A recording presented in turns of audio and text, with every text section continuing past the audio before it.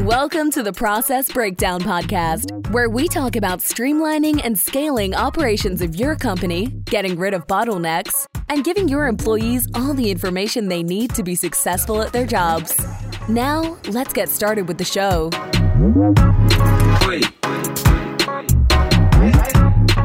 Dr. Jeremy Weiss here, host of the Process Breakdown Podcast, where we talk about streamlining and scaling operations of your company, getting rid of bottlenecks, and giving your staff everything they need to be successful at their job.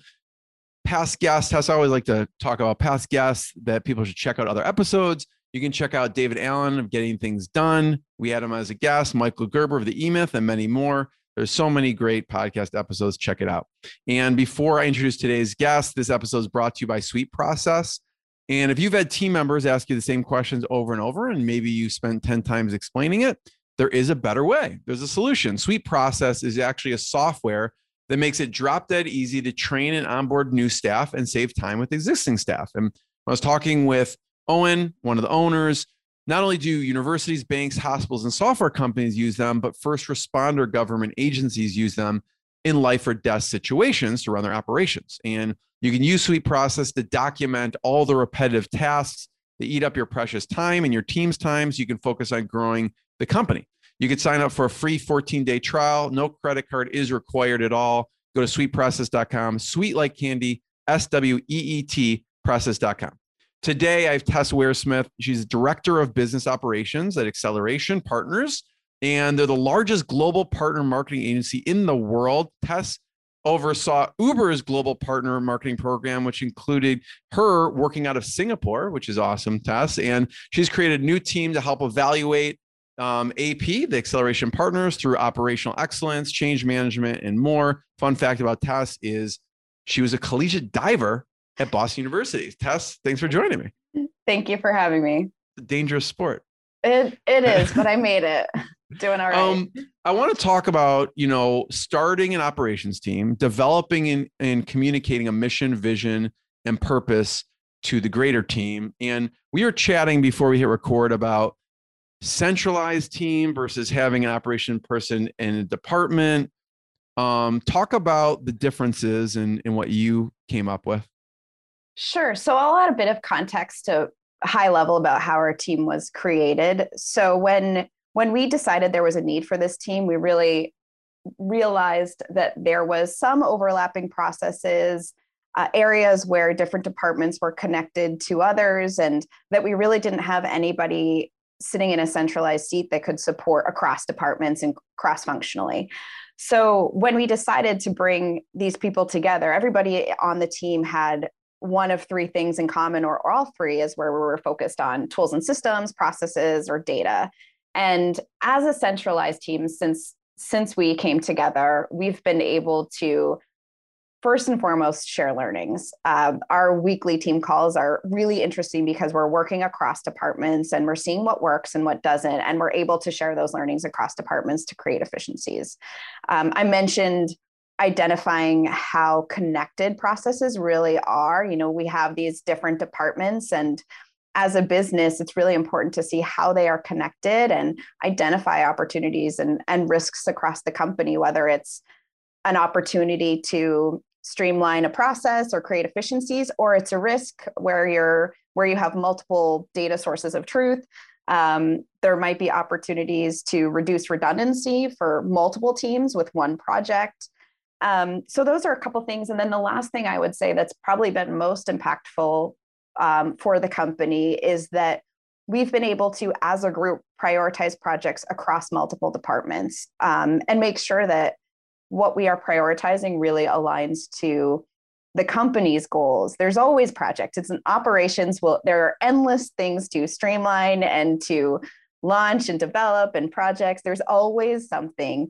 So it's really important for us to take a step back and look at the company with a broader lens and say, okay, what's the most important project that not only is going to add value, but is going to help us chase down the goals that we have as a business, not just in this one department. We were talking, Tess, about moving someone back under a department after being centralized. Can you walk me through that example? Sure. So I've listened to a lot of different podcasts and learnings, and what I always hear is that both work. You can have people operationally focused within a department, and then you can have centralized teams, and there's pros and cons to both. And I think regardless of what you do, it's just important to continue to evaluate, is that the right strategy? Does that make sense? And as I mentioned, we started this team and there were a lot of benefits right away, the shared learnings, opportunities, prioritization, all those things.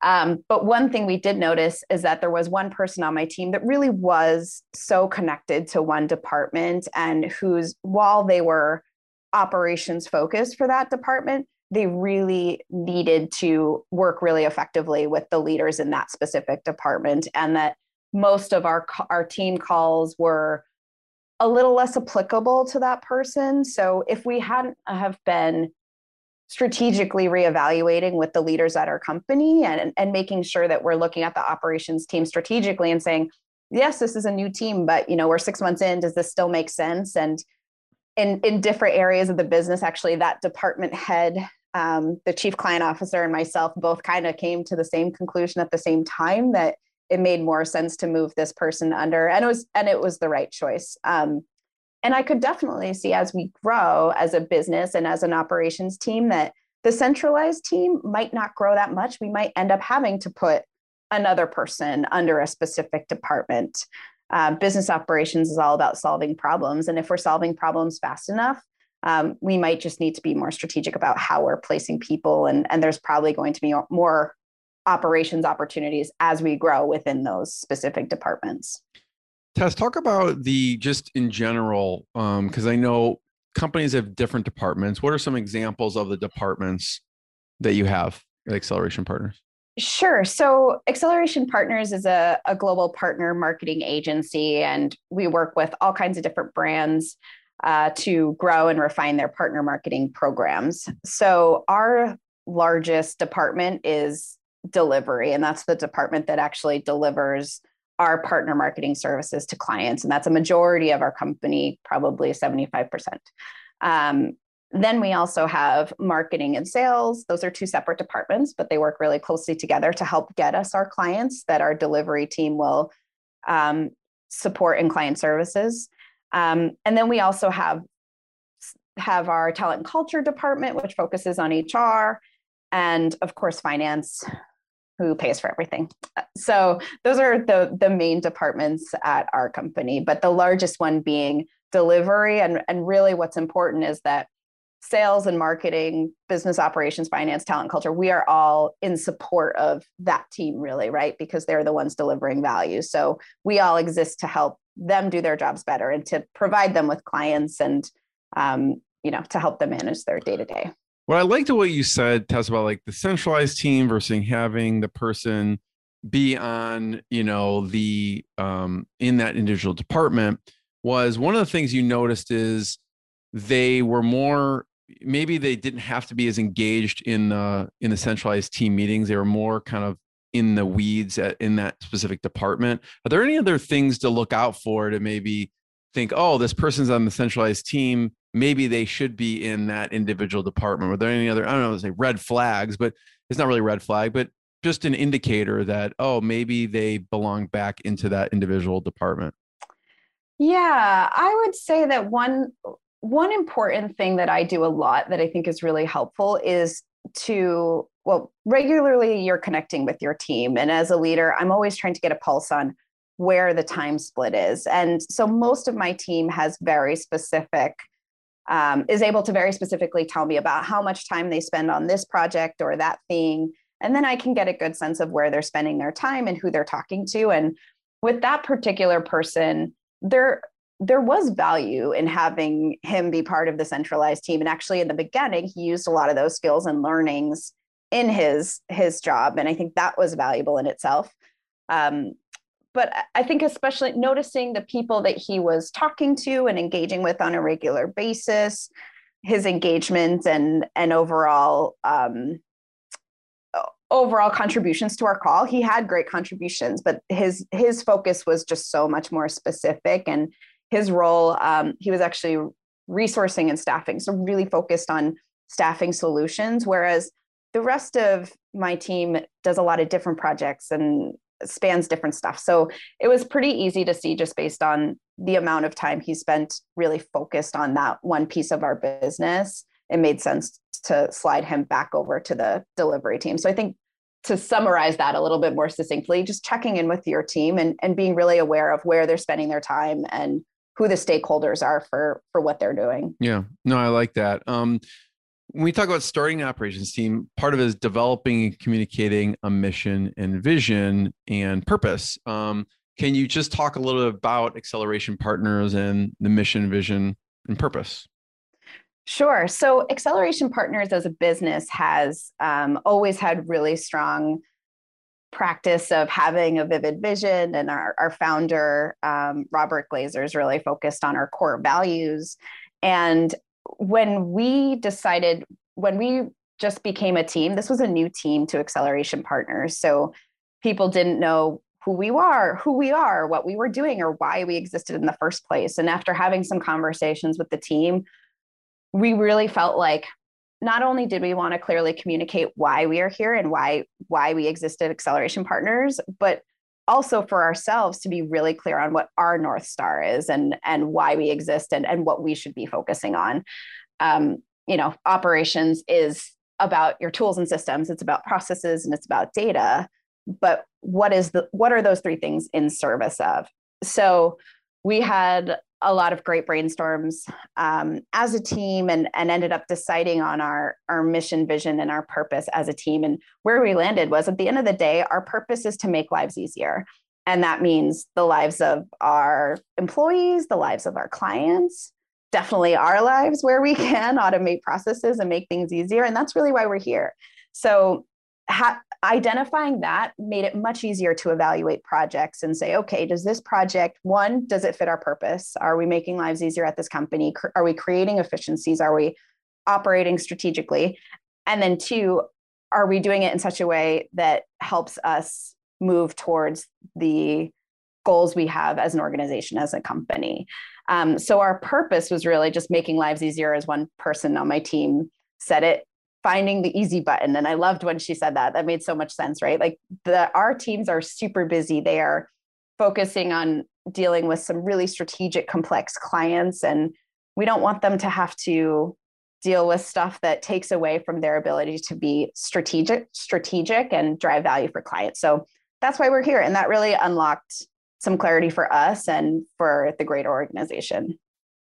Yeah, I want to talk about how you came up with the mission, vision. You said you have a team of 6 people. Yeah. So I'm trying to remember exactly how it came about it. I did some brainstorming. I worked with an amazing mentor who was really helpful in structuring the team and creating the foundation for the team. And she helped me work through some ideas. And we had a lot of corny metaphors. We're like, we want to be like, grease the wheels and things like that didn't really sound very good. So we landed on making lives easier. It was simple to the point, and we wanted it to be clear why we existed. So it was, once I worked with her a little bit on sort of the basic high level where we wanted to go, then it was an exercise with the team, and we did some adjusting of words and wanted to make sure that we felt really good about it. And then a big part of that was sharing it with the company. So then we had a call on a company call. We took some time to go through our why and our vision and what we promised to deliver to teams. How do you structure that call? Is it more kind of like an all hands meeting where you're announcing it, or are you rolling it out, dripping out certain things ahead of time? How does that meeting, how do you, I guess, leading up to the meeting and the meeting itself, to let the greater team know about what you're working on? Sure. So we have a regular company call, and that's the first time that I had gone through the mission and the vision. But then since then, with every new group of new hires that we have, I'll also go through why business operations exists. And I think that call is really important and valuable. I try not to get too tactical. There are so many small things that we do. I mean, we're centralized support for day-to-day business operations. We work with tools, processes, procedures. There's so many different things that we do. But what I really want them to understand basically is we're here to make your lives easier, number one. And our goal is to streamline processes that impact the core of Acceleration Partners. And then the mission, which I haven't even really shared yet, is really to listen to you, the employees, listen to leadership, listen to clients, and respond with innovative and streamlined processes, tools, and resources that support our stakeholders and make sure they're informed along the way. And communicating that is really important to help teams understand what we do, because we do so many different things every day. Tess, can you talk me through an example of, because I know you work with a lot of brands. I mean, Marriott, StubHub, Postmates, Adidas, LinkedIn. Give me just an example on what you do as a company, maybe choosing one of these. Sure. Yeah. So as you mentioned, we work with a lot of global brands, like you mentioned. We also work with direct-to-consumer brands. And what we focus on is growing and refining their partner marketing programs. And we do that by creating performance-based relationships with strategic partners or affiliates. So these partners and affiliates for the clients and for the brands, they promote that brand's product or service in exchange for a fee based on how well the promotion performs. So the benefit of this is that it ensures the brands are paying for marketing that works. So to break it down a little bit, I can give you a specific example. If you Google, top 10 running shoes, and that partner has reviewed some running shoes and decides that Reebok is, a couple different shoes from Reebok are really beneficial, they might have that descriptor on the top that says, we might receive a small commission from this. We work with partners that are honest and are promoting the products that they love, but while they're promoting them, they want to make a commission. So Reebok will pay them in exchange for performance and more sales. So what we do is we create those big partner marketing programs. We try to recruit as many strategic publishers and partners for our brands to help them market their products. Nice. Yeah, I wanted to talk about that in the context of, you're probably always rolling out different things. You're rolling out technologies. There was one time period that you rolled out a new piece of technology. And when you are doing that with the operations team and communicating everything, I would love to have you talk about when you rolled out this new piece of technology, what worked and what were some of the learnings from rolling that out? Sure. So last year, we wanted to find a way to really create consistency across our teams and the way they manage clients. So we have all different kinds of clients, and depending on new clients we get and team members either changing teams or new team members coming into the company, there's a lot of shifting that goes around in our staffing from time to time. So because of that, and to make sure we're delivering the same value for all our clients, we wanted to create some consistency around how we delivered that work. So one piece of that was something we were going to take care of in a new tool that we rolled out. And while I think now that tool is very beneficial and we have reached that goal of creating consistency across a few of the processes in which we manage clients, while we rolled that out, we had a lot of learnings in terms of change management, and really less on the technical side of change management and more on the people side. And I personally and my team learned a lot about when we are working with team members that have a lot of clients on their plate and a lot of different day-to-day activities, we have to be extra careful about communicating clearly on what the expectations are for the tool, how they're supposed to use it, being extra mindful of their time. If the tool is the best tool ever that's going to change their day-to-day and make them super strategic and efficient, if we're asking them to roll it out too quickly, they're not going to like it and they're not going to want to do that, which is totally fair because their goal is to deliver value for our clients and focus on what they do best, which is better partner marketing. So I think our takeaway from that is to be really, really clear with our communication and make sure if we need to repeat stuff, if we need to do stuff in small groups, more training, whatever it is, clear on expectations and clear on the why.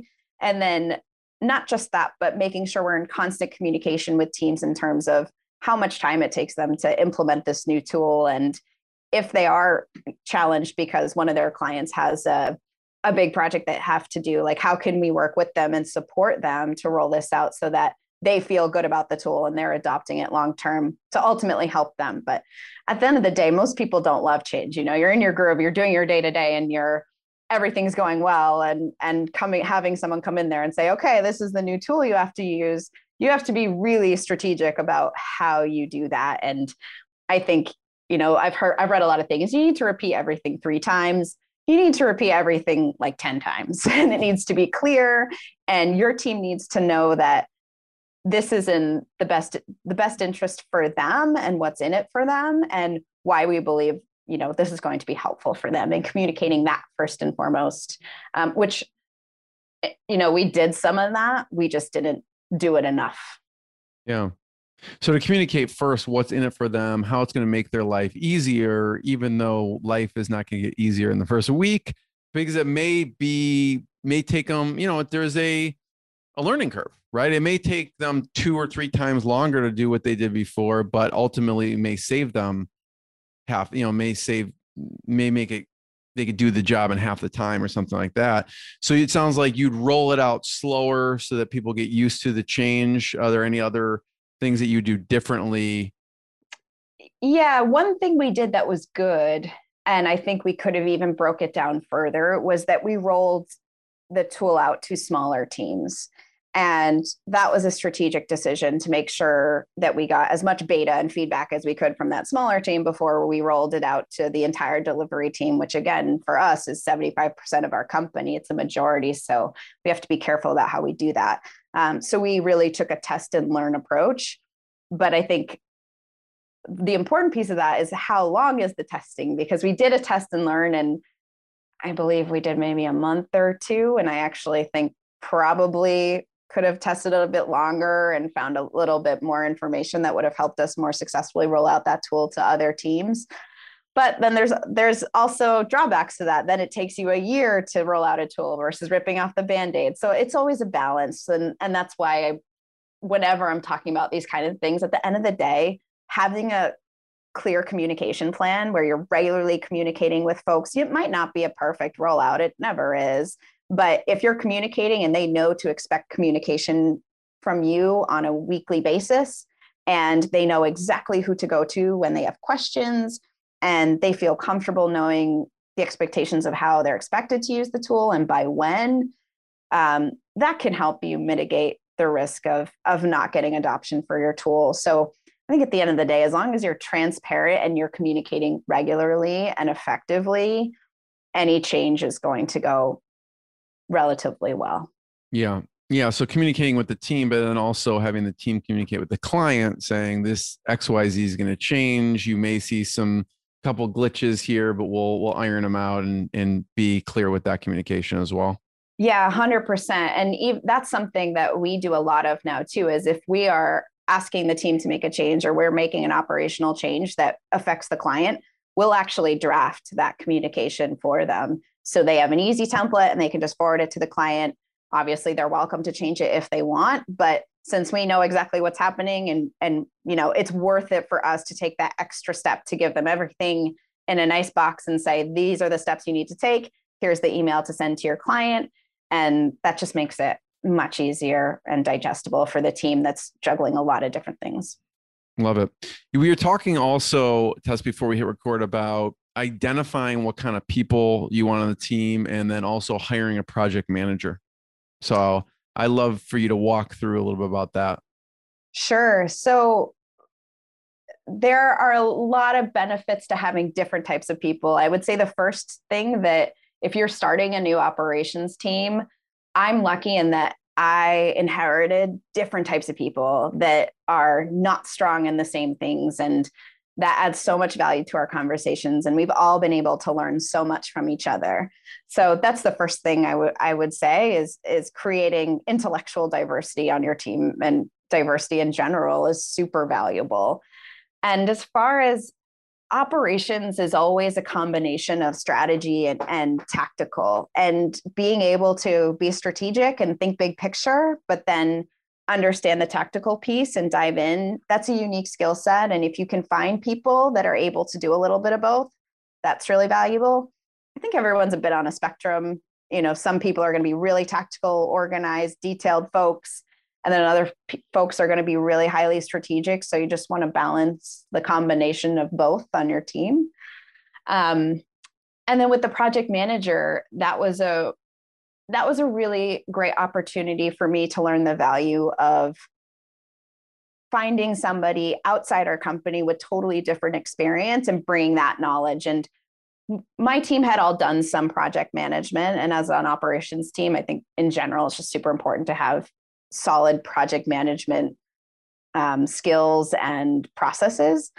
But one great thing that I did was I was thinking about, we have some people on the team with some project management experience, in the company in general, and thought about hiring internally. And I was so glad that we hired externally, because we found somebody that just had a really different skill set that we didn't have on the team before, and has only been here a few months and really contributed a lot of value from a totally different perspective. So in summation, I would say, finding people that are able to be strategic, think big picture, and able to stop and take a step back and think, okay, is this the right thing to do? Or are we focusing on the wrong things? Are we out of scope? Are we off track? Like, you need to have that strategic mindset and awareness to take a pause.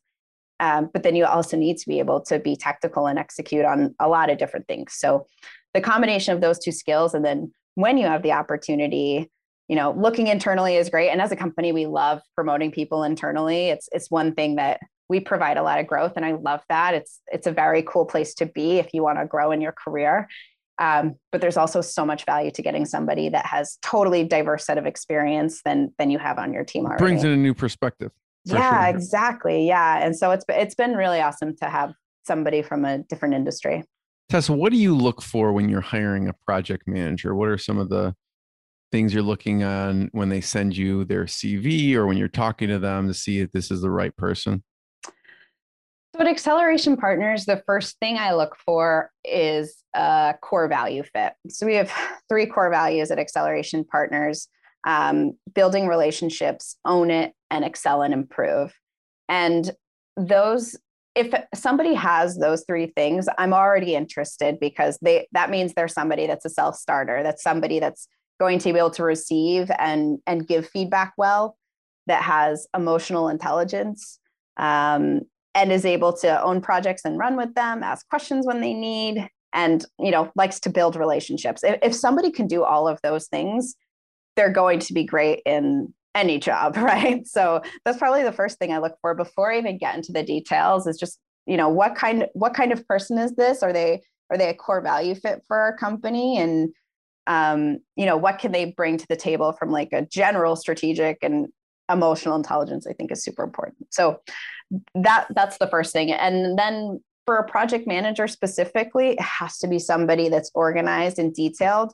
But specifically, this is somebody that's going to be dealing with stakeholders across the company. So they need to be comfortable in pushing back when necessary, or, asking leadership for certain things. They're going to be working with across teams. So being able to collaborate and, sometimes influence authority, right, to get what needs to be done, especially when a lot of times in those projects, those stakeholders have lots of different priorities. The project might be important to them, but it's not their number one priority. So being a good project manager takes a lot of skills. You got to be detailed and have, be able to step back and be strategic, but then also communicate effectively with people. And I would call it empathetic communication, right? Like, understand what their day-to-day is like and what they're focused on, but also be able to nudge and say, I really need this information, or I need this piece of collateral by a certain time, and being able to push back on